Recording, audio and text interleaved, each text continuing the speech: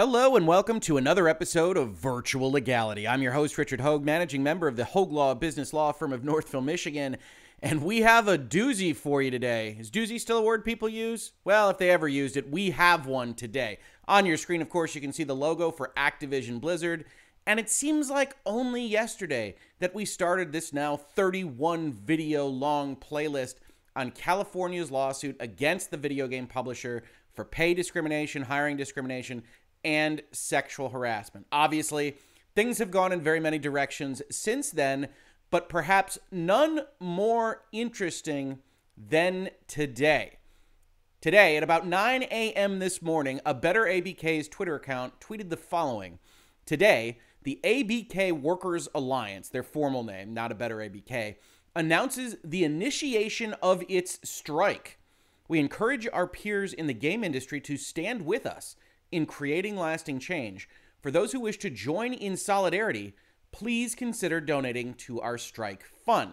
Now, if you aren't familiar at all with the concept of a workers' strike, it is pretty much as you imagine it. It is workers deciding to withhold the services that they provide to their employer for some reason or another. Here in tweet form, 280 character limitation, you don't get a lot of context, but we do know just from the last 4 months or so that a Better ABK has issued demands previously asking for employee representation on things like setting the diversity, inclusion, and equity policies at the company. And some of those have been answered in part by some of the things that Activision has done, but others, they, Better ABK, say haven't been satisfactorily responded to. And so we get this movement today. You go to the GoFundMe page, you see a Better ABK strike fund organized by Jessica Gonzalez, who we were just talking about a few episodes ago as having needed to leave Activision Blizzard. And it's a little bit unclear exactly what her role is going to be continuing with this particular effort. We'll talk about that more towards the back half of this video. But she's the organizer of this GoFundMe. They're looking for $1 million. And what do they say the problem is specifically at the top of this particular fundraiser? In the months since the lawsuit, we've seen CEO Bobby Kotick and the board of directors protect abusers and only hold perpetrators accountable after the events were brought to light by outside media. We've seen Activision hire law firm WilmerHale, known for union busting, to disrupt and impede the improvement efforts of Activision Blizzard workers. And I have to say, I haven't actually seen that. Certainly could be happening behind the scenes.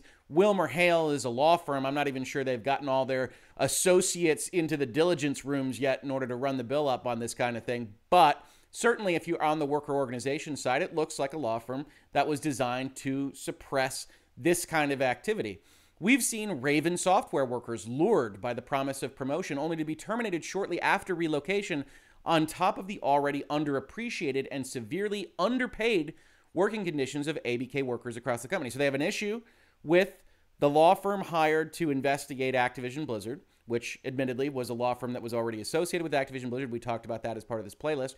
They have an issue with the story we've also been covering in this space of Raven software quality assurance folks being asked to come to Wisconsin, then having their contracts terminated. Still a little bit of a lack of clarity. Activision Blizzard is claiming that those contracts are simply not being renewed rather than terminated, and that they are in fact making 500 other temporary workers full-time employees.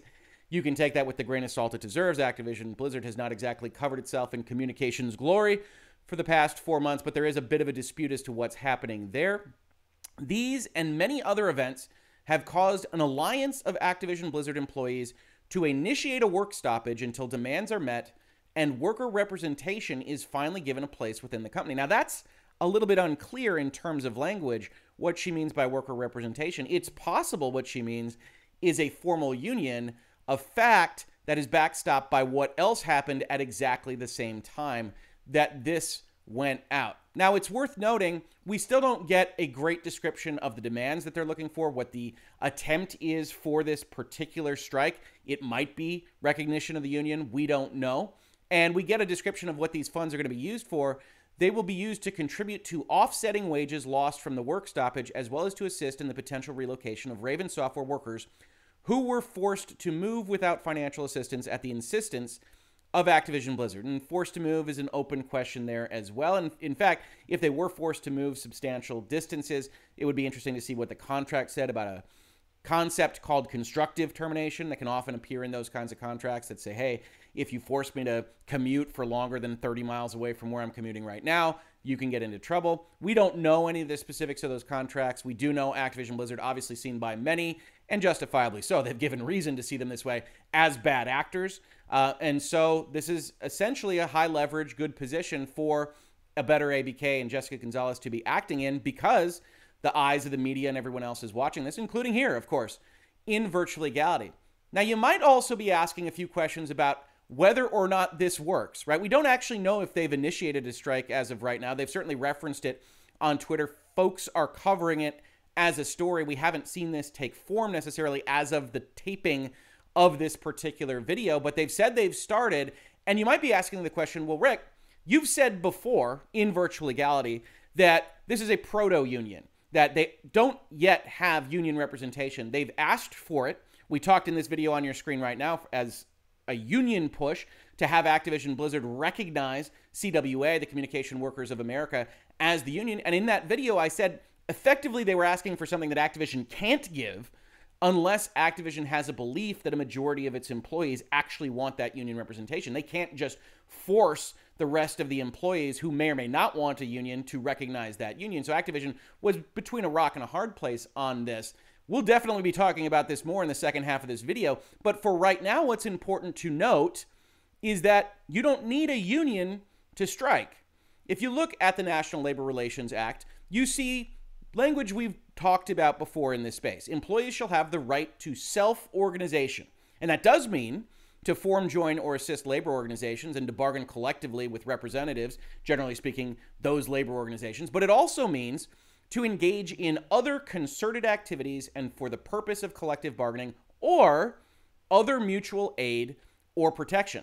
Now, we've noted it in other videos here. It's also worth noting that this act protects folks that don't want to do that, don't want to strike, don't want to join a union. And that's an important part of the puzzle as well, because what we're talking about today might well have divisions inside the company with respect to employees. We don't know what that looks like. It's part of the question. But in general, employees have these rights, and Activision and any other employer can get into trouble as an unfair labor practice for trying to interfere with, restrain, or coerce employees in the exercise of those rights. So this is a little bit fuzzy, as we've seen so often in the law here in virtual legality, right? But in general, you can take action with your fellow employees to seek to improve your working conditions, to argue against the termination of contracts in Wisconsin at Raven Quality Assurance, to do those kinds of things. And those bits of law taken together with another piece of the National Labor Relations Act, which says nothing here, except as we specifically provide, and we'll talk about that more in just a second, shall be construed so as either to interfere with or impede or diminish in any way the right to strike or to affect the limitations or qualifications on that right. And in fact, the National Labor Relations Board has websites and advice and guidance that says, look, nothing here prevents you from striking. The National Labor Relations Act was not intended to prevent employees from striking or only require them to strike through a union, but it does get fuzzier.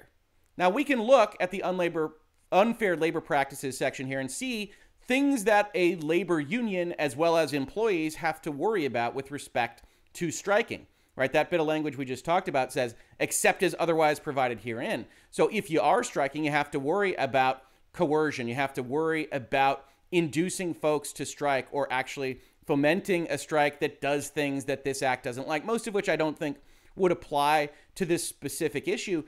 But it's exactly the reason why you're going to need funding and support from a CWA. You're going to need counsel, in all honesty, labor folks that can tell you, hey, we read through all of this. We're pretty well versed in how all of this works, and you can't do X, Y, or Z, and you have to be careful about A, B, and C. You especially have to be careful about picketing, right? Because picketing is the act of obstructing entry into these various places. We don't know whether picketing is on the table for what's about to happen, although it is referenced in some folks' Twitter exchanges. But you have to be careful about uses like that. And to be honest with you, I haven't worked with a multi-billion-dollar company that's facing a potential collective action / union bargaining position. So all of this is going through lawyers much more highly paid than me, and probably many more of them, likely on both sides. But it's always a question with respect to the employees.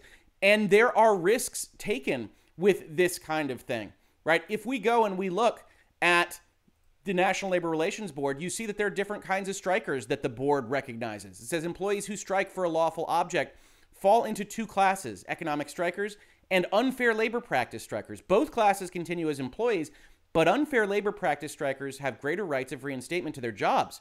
Economic strikers don't have the ability to get their jobs back in certain instances. If the object of a strike is to obtain from the employer some economic concession, which we saw referenced on the GoFundMe page, such as higher wages, shorter hours, or better working conditions, the striking employees are called economic strikers. They retain their status as employees and cannot be fired, cannot be discharged, but they can be replaced by their employer. This is the kind of references to scabs and folks that cross the lines, et cetera, et cetera. If the employer has hired bona fide permanent replacements who are filling the jobs of the economic strikers, when the strikers apply unconditionally to go back to work, the strikers are not entitled to reinstatement at that time. And then there's certain other aspects of this that the employer has to potentially ask them if they want to come back if a job opens up, et cetera, et cetera. By comparison, employees who strike to protest an unfair labor practice committed by their employer are called unfair labor practice strikers. Such strikers can be neither discharged nor permanently replaced. When the strike ends, unfair labor practice strikers, absent serious misconduct on their part, if you burn down a company warehouse, that kind of thing, you don't get your job back, are entitled to have their jobs back, even if employees hired to do their work have to be discharged. So they can hire around you, but then those folks are really temporary and have to give the job back if and when the strike ends. So it's important to note when we talk about all these things, yes, they have certain rights. The lines governing them are somewhat ambiguous, and there is real risk here. There is real risk that these employees at Activision Blizzard are likely taking on, and that's a part of this story, that they would appear, to my eye, to be mostly economic strikers. Unfair labor practice strikers might sound to you like, hey, Activision Blizzard is under fire from all sorts of government regulatory bodies for harassment and discrimination, all those kinds of things. Aren't those unfair labor practices? And the answer to that is probably not. When we talk about the concept of unfair labor practices in respect of this act, the National Labor Relations Act, they're talking specifically about the stuff they mentioned in this piece of law that I was referencing earlier. Unfair labor practices by employer, which is effectively stopping the formation of a union, otherwise constraining collective bargaining, right? You're preventing concerted activity. You're dominating or interfering with the formation of a labor organization. You're discriminating against who you hire in order to keep potential union organizers out of your company. You're discharging employees that have filed charges for unfair labor practices, or you're refusing to bargain, because that's the primary method of operation of the National Labor Relations Act. Is the employees can unionize, they can select a representative to represent them in a collectively bargained agreement, and then the employer, if they refuse to collectively bargain, that can be a significant problem. And in fact, this is where most of the unfair labor practices strikes live, is that you're accusing your employer of not bargaining when they have to by law. And this applies the opposite direction, right? Unfair labor practices by labor organization. We already talked about striking for things that you're not allowed to strike in. The National Labor Relations Act is concerned about things like striking a healthcare provider without giving them proper notice because the public interest is so needed with those specific facilities. You're not allowed to strike to prevent your employer from entering into a contract with another employer because we've got antitrust and commerce concerns and all those kinds of things. And you can go through all of this if you're interested. The point is, when we're looking at demands and references that look like this, you didn't hire the right law firm, you terminated these contracts in a way we didn't like, they're severely underpaid, et cetera, et cetera. This looks very much, to my eye, like economic strikers, which means these folks, if they strike and we see Activision isn't going to pay them and they don't get enough money out of this strike fund, are at very real risk for their careers, their economic livelihoods. These are people that are going to be putting their money where their mouth is to the extent that they actually do affect a strike here. And that's an important part of the story. Another important part of the story is whether or not this is a protected strike at all, right? And I pulled up an administrative ruling from the National Labor Relations Board, folks, and there are open and vague questions here. It says, it is well established that in general, the National Labor Relations Act protects employees' right to go on strike. Protected strikes may include conventional strikes that a labor organization calls, which is how we usually think of these things. But in addition, protected strikes may include work stoppages that employees organize by themselves without assistance from a union to bring attention to their objections to certain terms and conditions of employment. And this administrative ruling is actually about a union that was backstopping an internal group of Walmart workers, and those Walmart workers decided to do what amounts to a strike. And so we have a very similar fact pattern in respect of this decision and what we're seeing right now. But that's not the end of the story. They're allowed to have work stoppages. They're allowed to strike under those rules, but the board evaluates these things, or can if challenged. It says, in contrast to protected strikes, the board has held that intermittent work stoppages are not protected by the act because they seek to create a condition that would be neither strike nor work. So kind of half-assing this can get you into trouble because they're not protected. Consistent with that basic premise, when determining whether strikes or work stoppages are unprotected intermittent work stoppages, the board evaluates whether the evidence demonstrates that the stoppage is part of a plan or pattern of intermittent action which is inconsistent with a genuine strike or genuine performance by employees of the work normally expected of them by the employer. So you can't kind of half strike in order to keep income coming in and doing these kinds of things. The board will look askance at it and they'll evaluate it on at least some of these factors, whether the employees engaged in a pattern of reoccurring work stoppages, whether the work stoppages were short, whether the work stoppages occurred over a short period, meaning you do these, in 1 week, you do 3 work stoppages, that kind of thing, whether the work stoppages arose in response to separate and distinct concerns. And they might have the ability to argue here that the QA work stoppage is different from whatever it is they're doing today, even though they've referenced that in the GoFundMe page. There are things that counsel has to worry about on both Activision's side and on the A Better ABK Workers Alliance side that are very, very risky, very vague, can cost a lot of money to actually adjudicate.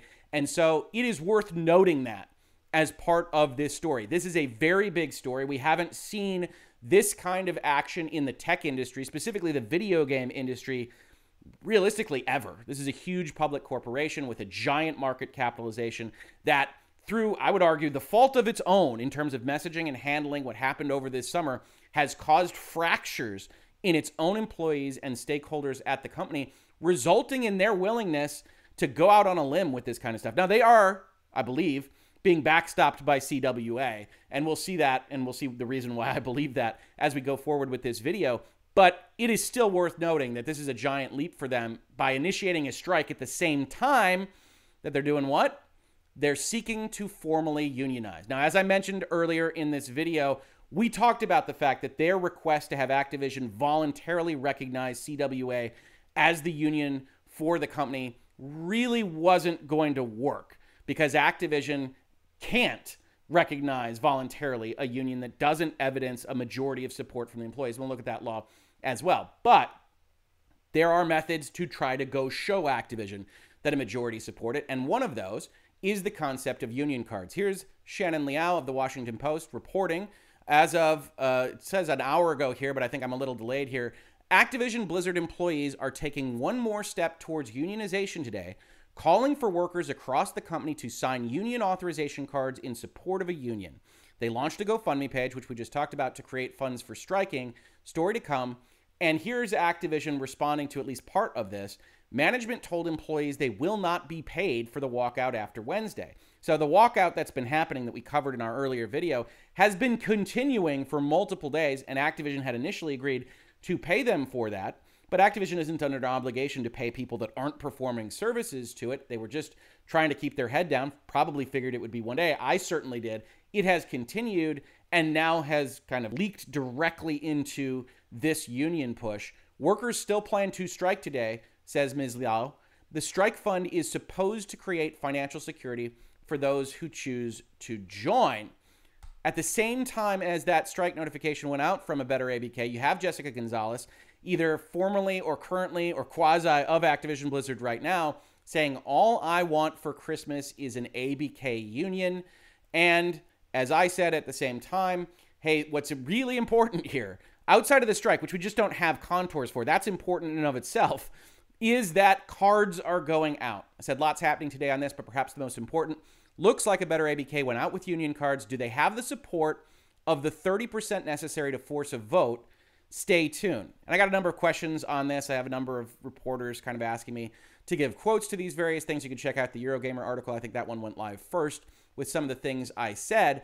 But to put this in plain of an English as possible, as the National Labor Relations Board says about your right to form a union, if a majority of workers want to form a union, they can select a union in one of two ways.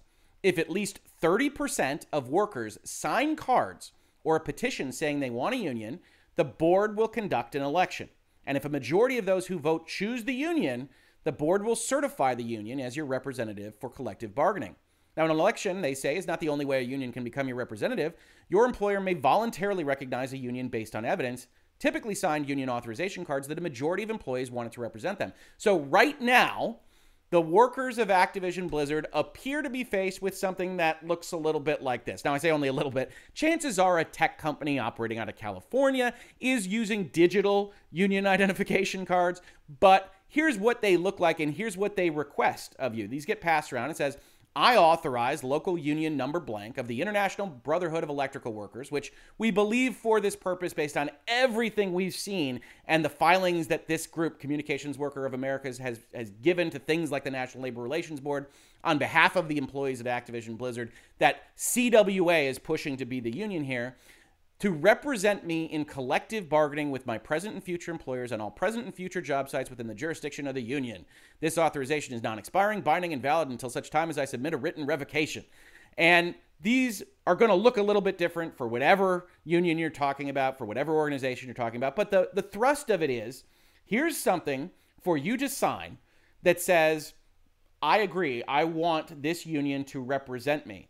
Now, if they get 30% of the bargaining unit, we'll talk about that in just a second, then they give that to Activision Blizzard, they give that to the National Labor Relations Board, then the National Labor Relations Board will have an election that says, okay, 30% is enough to get us to go through this election process. And then if 50% plus one, a majority of the employees of that bargaining unit actually approve the union, then bam, you are now a unionized shop for purposes of the National Labor Relations Act. Like I said, this is a big deal, and it's coordinated to all be happening at the same time. Backstopped, I would say pretty much undoubtedly, although we have to admit that's speculation because we haven't seen them comment, I don't believe, by the Communication Workers of America.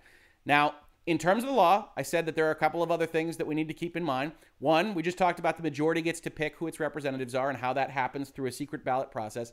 Two, the board itself shall decide the unit appropriate for the purposes of collective bargaining out of the employer unit, all of Activision, craft unit, doing certain things, plant unit, locations, or any subdivision thereof. Provided, and this is the only interesting one that I thought might apply to this situation, that the board shall not decide that any unit is appropriate for such purposes if such unit includes both professional employees and non-professional employees, unless a majority of the professional employees vote for inclusion in such unit. This is one of those areas where you might have kind of differing votes. If you're familiar with corporate structure at all, you know that different series and classes of shares can vote in different percentages, and sometimes you need a majority of them acting together and a majority of one or the other or both. This is the kind of thing that can split things up, but it's the board, the National Labor Relations Board, that gets to pick what the proper bargaining unit is here, and it will be interesting because video game development in the United States really hasn't been asked this question, certainly not on this scope before. How does the board make that decision? As we pull up the basic guide to the National Labor Relations Act from the National Labor Relations Board, it's only 40 pages long. Generally, the appropriateness of a bargaining unit is determined on the basis of a community of interest of the employees involved. Those who have the same or substantially similar interests concerning wages, hours, and working conditions are grouped together in a bargaining unit. In determining whether a proposed unit is appropriate, the following factors are also considered. Any history of collective bargaining, well, we might go back to what was already a part of this company. Two, the desires of the employees concerned. And three, the extent to which the employees are actually organized, but that can't be the controlling factor. Who can or cannot be included in a unit? A unit may cover the employees in one plant of an employer, for purposes here, a location, or it may cover employees in two or more plants of the same employer. It should be noted that a bargaining unit can include only persons who are employees without the meaning of the act, which also gives us a reflection of what we saw were the demands happening with respect to the Raven QA walkouts, right? What is the primary demand? That all of these contractors should be employees. So there's a lot going on behind the scenes with all of the demands, the walkouts, the movements. I would argue that what we have seen suggests that there is a significant amount of uptake in respect of these unionization concepts at Activision.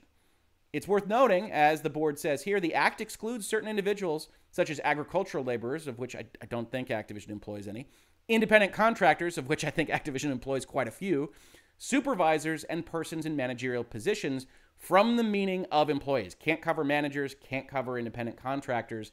And so much of software is done on an independent contracting basis. That's one of the reasons I would argue you see a push away from that contracting from the A Better ABK movement. Now, that's going to be up for grabs. The cards themselves are going to be up for grabs. But I'll leave you with this final note. One, hopefully you have a better understanding of what the 30% card verification is, how a majority vote works, exactly what's happening with respect to the strike. But two, if this happens, and I think there's a reasonable chance that 30% of a bargaining unit at Activision, whether it's by locus or whether it's by division, whether it's just artists, it's very hard to say what the board will do with this, could get 30% of the cards in, then there will be a massive, massive vote. And if you aren't familiar with these, if you just don't follow the news very often, this will be, in my opinion, a global story, whether or not one of the biggest game publishers in the world unionizes to some material degree. As we've seen, this is a story that many, many people are interested in. I just pulled up a random article from yesterday about the Amazon union push at only one of their plants. Union alleges Amazon ads are unlawfully deceiving. Amazon's having to do this vote again because the National Labor Relations Board found that there were problems with the initial election. This, especially in our space of video game news, will look like nothing you have ever seen before in respect of commentary by mass media, probably going as far back as the Mortal Kombat hearings in the Senate. So you'll want to watch this space, virtual legality definitely, but just space in general, because if this goes to a vote, everybody's going to have an opinion, and it's going to be a really big deal. This has been Virtual Legality for today. Hopefully, you found it educational, informational, and entertaining. If you like the talks that we're having here, you find value in them, please consider supporting the channel on Patreon. We can't do this without support from folks like you. We also have other ways to support us listed down below. Otherwise, just subscribing, telling your friends, passing these videos around on Reddit, on forums, wherever else you might find yourself. Every little bit helps. If you caught this on YouTube, thank you so much for watching. And if you listen to it as a podcast, thank you so much for listening. And I will catch you on the very next episode of Virtual Legality. Virtual Legality is a YouTube video series with audio podcast versions presented as commentary and for education and entertainment purposes only. It does not constitute legal advice and does not create an attorney-client relationship. If you have legal questions about the topics discussed, please consult your own legal counsel.